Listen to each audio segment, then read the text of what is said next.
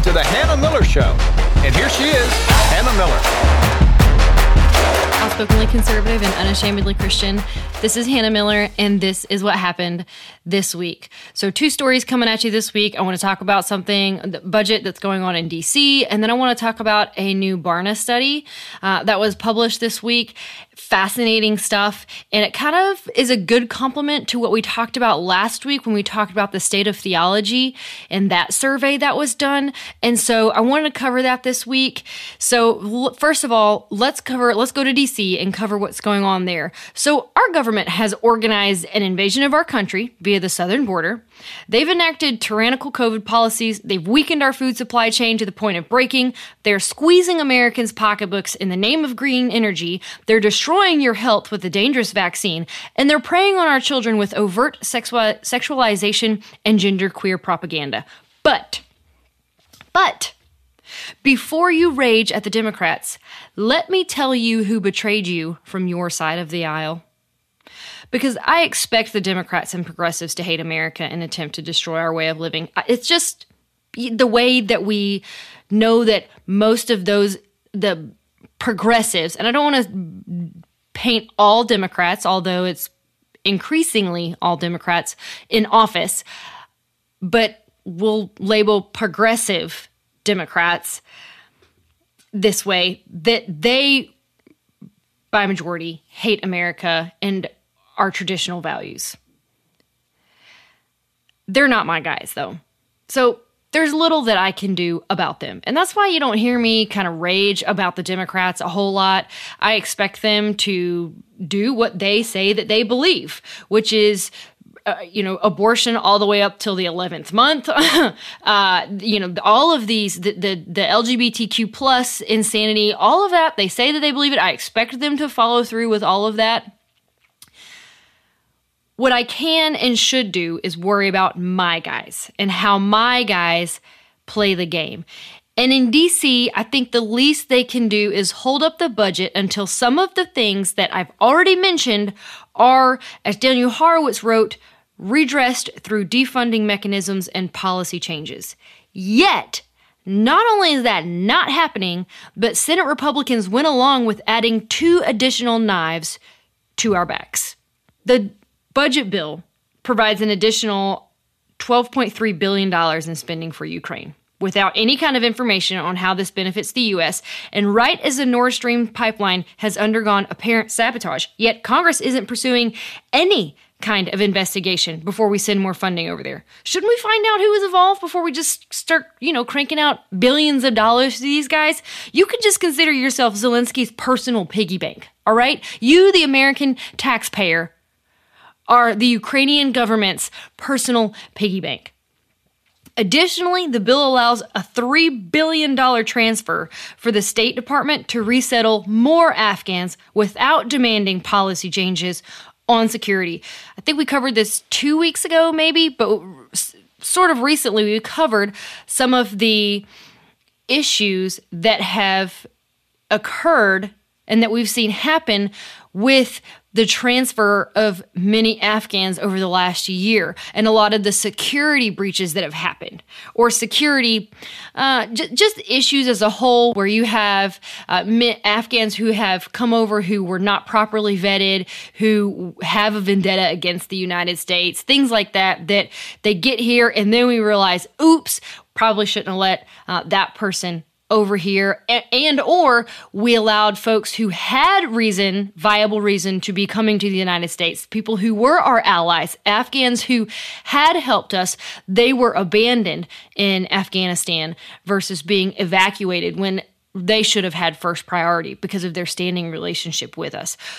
But anyway, the bill, yes, it does throw $15 million at the FBI for vetting, but fails to specify a plan to do that. And do we really trust the FBI to use the $3 billion or $15 million for the purpose of vetting Afghans? Or is it more likely that they'll use the money to investigate political opponents and garage door pulls at NASCAR races?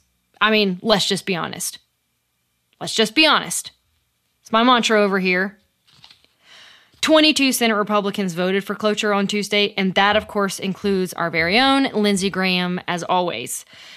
To add insult to injury, though, according to Horowitz, they are strategically timing the expiration of the CR for December 16th during the lame duck session so that the defeated members can lock an entire year of spending and possibly tack on transformational policies, undercutting the leverage of a future Republican Congress.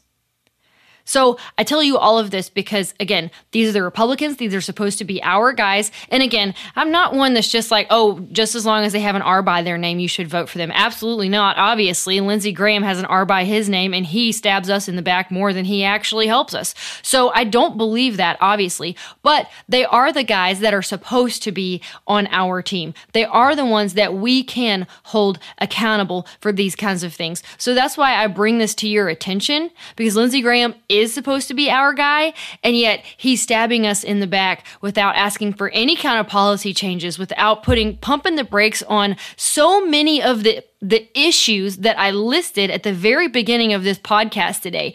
You know, we should be holding up this budget and saying, wait a minute, we are on a downward spiral and we need some things to be done before we sign off on any more of this money. And then not only did they do that, they tacked on and were voted for cloture on the tacking on of these two additional funding, the funding of these two additional aspects of the bill. So it's just an atrocity.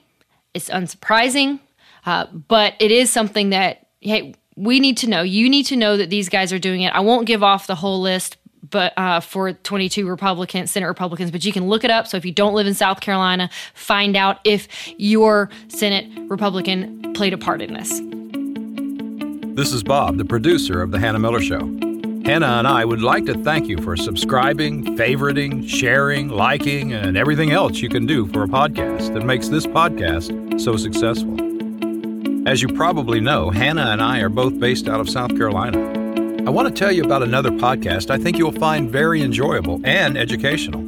It's called South Carolina Politics. The topics on this show range from county council and school board all the way up to the governor. Interviews, opinions, discussions, updates, and a lot more. So check it out wherever you find your podcasts. It's called South Carolina Politics. So, despite feeling like traditional American values are not only unpopular, but unequivocally despised these days, because let's be honest, that's how most of us feel. I think if you were to ask yourself, how do you think the majority of Americans feel about American values? Because look, you and I, we've seen the videos on Instagram or Facebook or YouTube or TikTok or wherever that you go of young people who are just so, their rhetoric about the United States is full of such vitriol.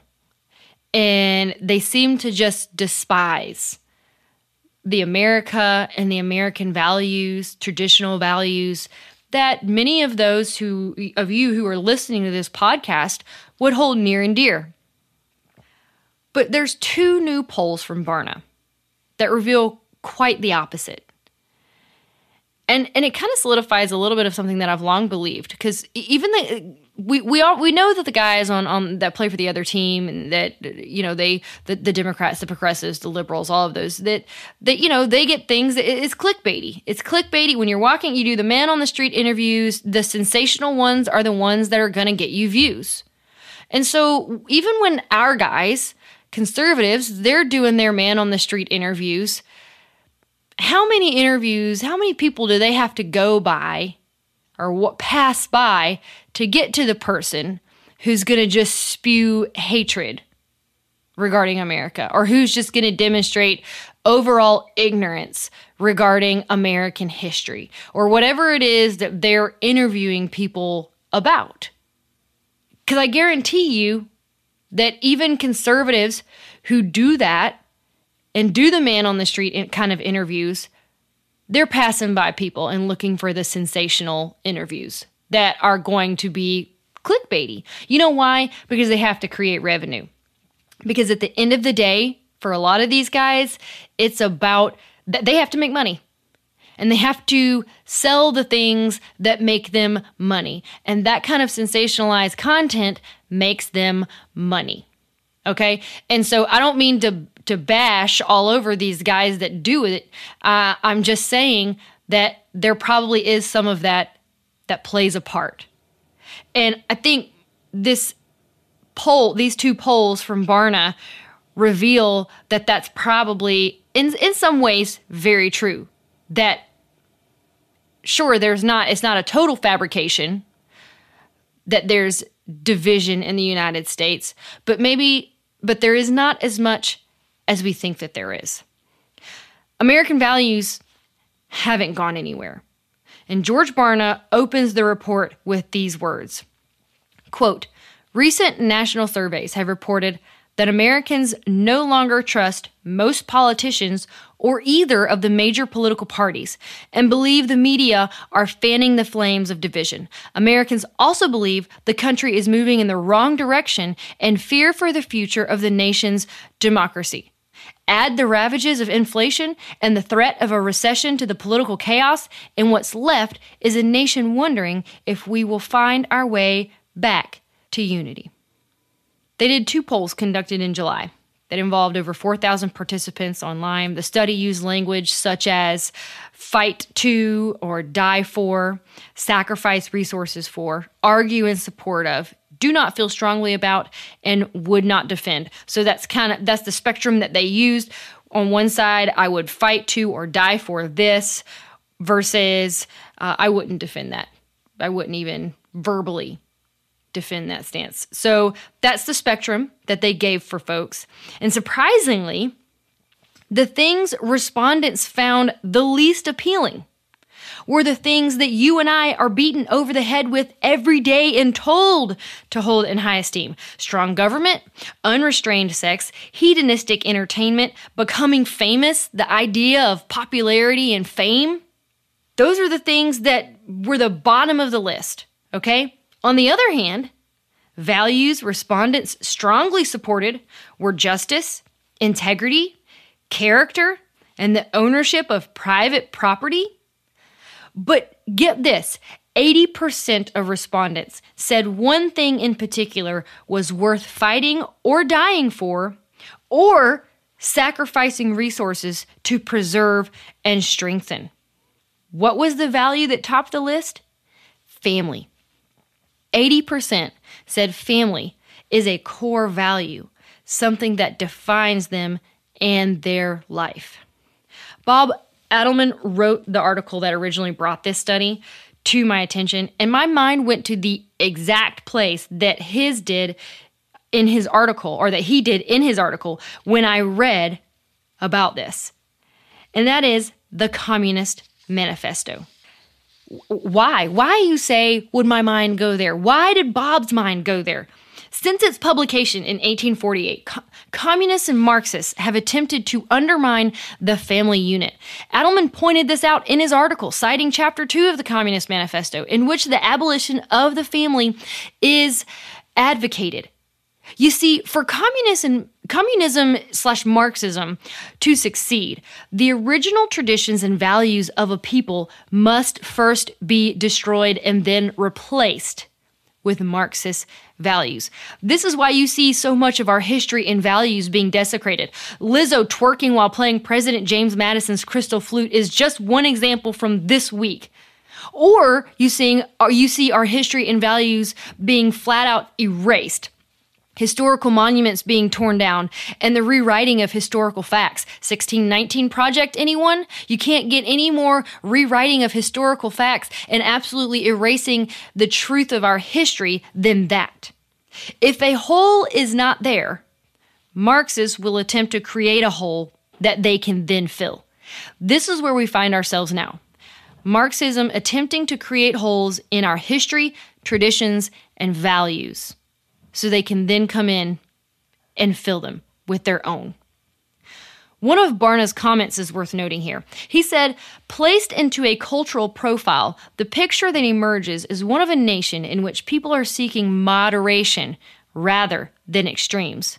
For instance, they are not interested in an extreme form of government, either too strong or too weak. They do not want all social structures or hierarchies eliminated.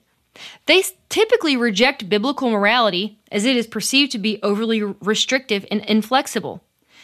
Americans want opportunities within reasonable boundaries. So one point on that. So his main point being they reject what they perceive as extremism. They want moderation. They basically want opportunities, as he kind of said in that last sentence. They want opportunities within reasonable boundaries. And of course, they typically reject biblical morality because they see it as being overly restrictive and inflexible. And of course, we talked about this a little bit last week, and a lot of it's just not that they are not that many believers, evangelicals, and even Americans at large totally reject biblical morality. They don't have a clear understanding of what that actually entails. Because when given the details of it, a lot of folks would, by and large, agree with some of the principles, but the truth of the Bible has been misconstrued or they've been flat out lied about. So many folks don't know. But again, there is a sin nature, and our sin nature is to reject the Bible. So I don't want to digress and go down that road too far. But I just want to give a little bit of context for maybe why people reject biblical morality. And the thing is that the U.S. Constitution and America is all about freedom of religion. People have the freedom, and that's what when they're talking about clearly political, which is what this survey was kind of.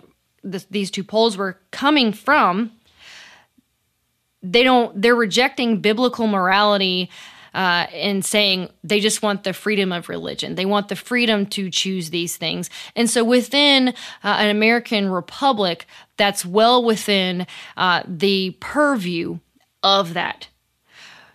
Here's the thing. If you were to walk up to almost anyone on the street, and I kind of talked about this at the beginning, but if you were to walk up to anyone on the street and ask them about the state of unity in America, they would probably tell you that they believe Americans barely have any shared values, and the rifts are greater than the commonalities, right? I mean, don't you think that that's the answer that you would get? That's probably the answer that you would give, that we have a lot of rifts, that we don't have, we barely have any shared values.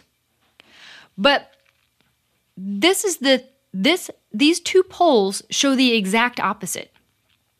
When we stop reading the headlines, when we stop watching the talking heads, when we get off social media, when we put down our phones, when we turn off the radio podcast, when we do those things and instead we connect with the person next to us in line at the grocery store or across the hall at work or in the next row of desks in class or with our next door neighbor, essentially, when we start cultivating relationships within our community, rather than just believing the lies we're told about one another, we realize we aren't so different after all. We have a lot of shared values. These two polls demonstrated that. We want freedom of religion. None of us want this extremism that if you listen to the talking heads, if you listen to the radio and read the papers and watch the news and those kinds of things, it's these two extremes. We're depicted as being two extremes facing off against one another.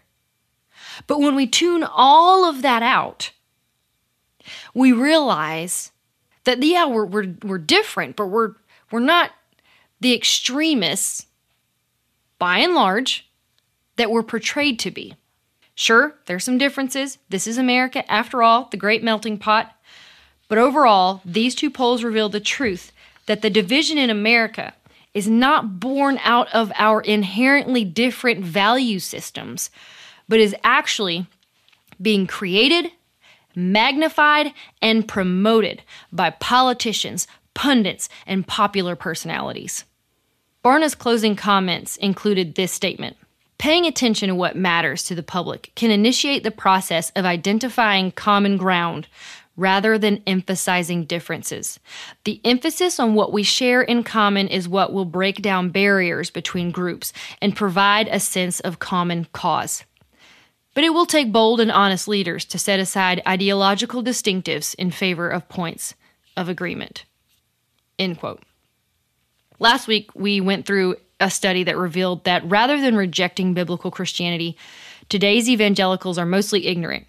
regarding the details of the Christian faith. And this week, we discovered that many Americans share common traditional values and reject extremism. These show me that our goal for the church is biblical education, and our goal for America, outside of simple evangelism, is to expose the lies propagated and take hold of the common ground we share. As Barna was just saying, the first step is for us as parents to get our kids into the real world, off the internet, formulating real relationships and creating real community. Currently, our culture is facing an epidemic of loneliness. Do you know that? An epidemic of loneliness. Fertile ground for divisive lies to take root. That's the exact kind of culture that Marxism needs to sow lies.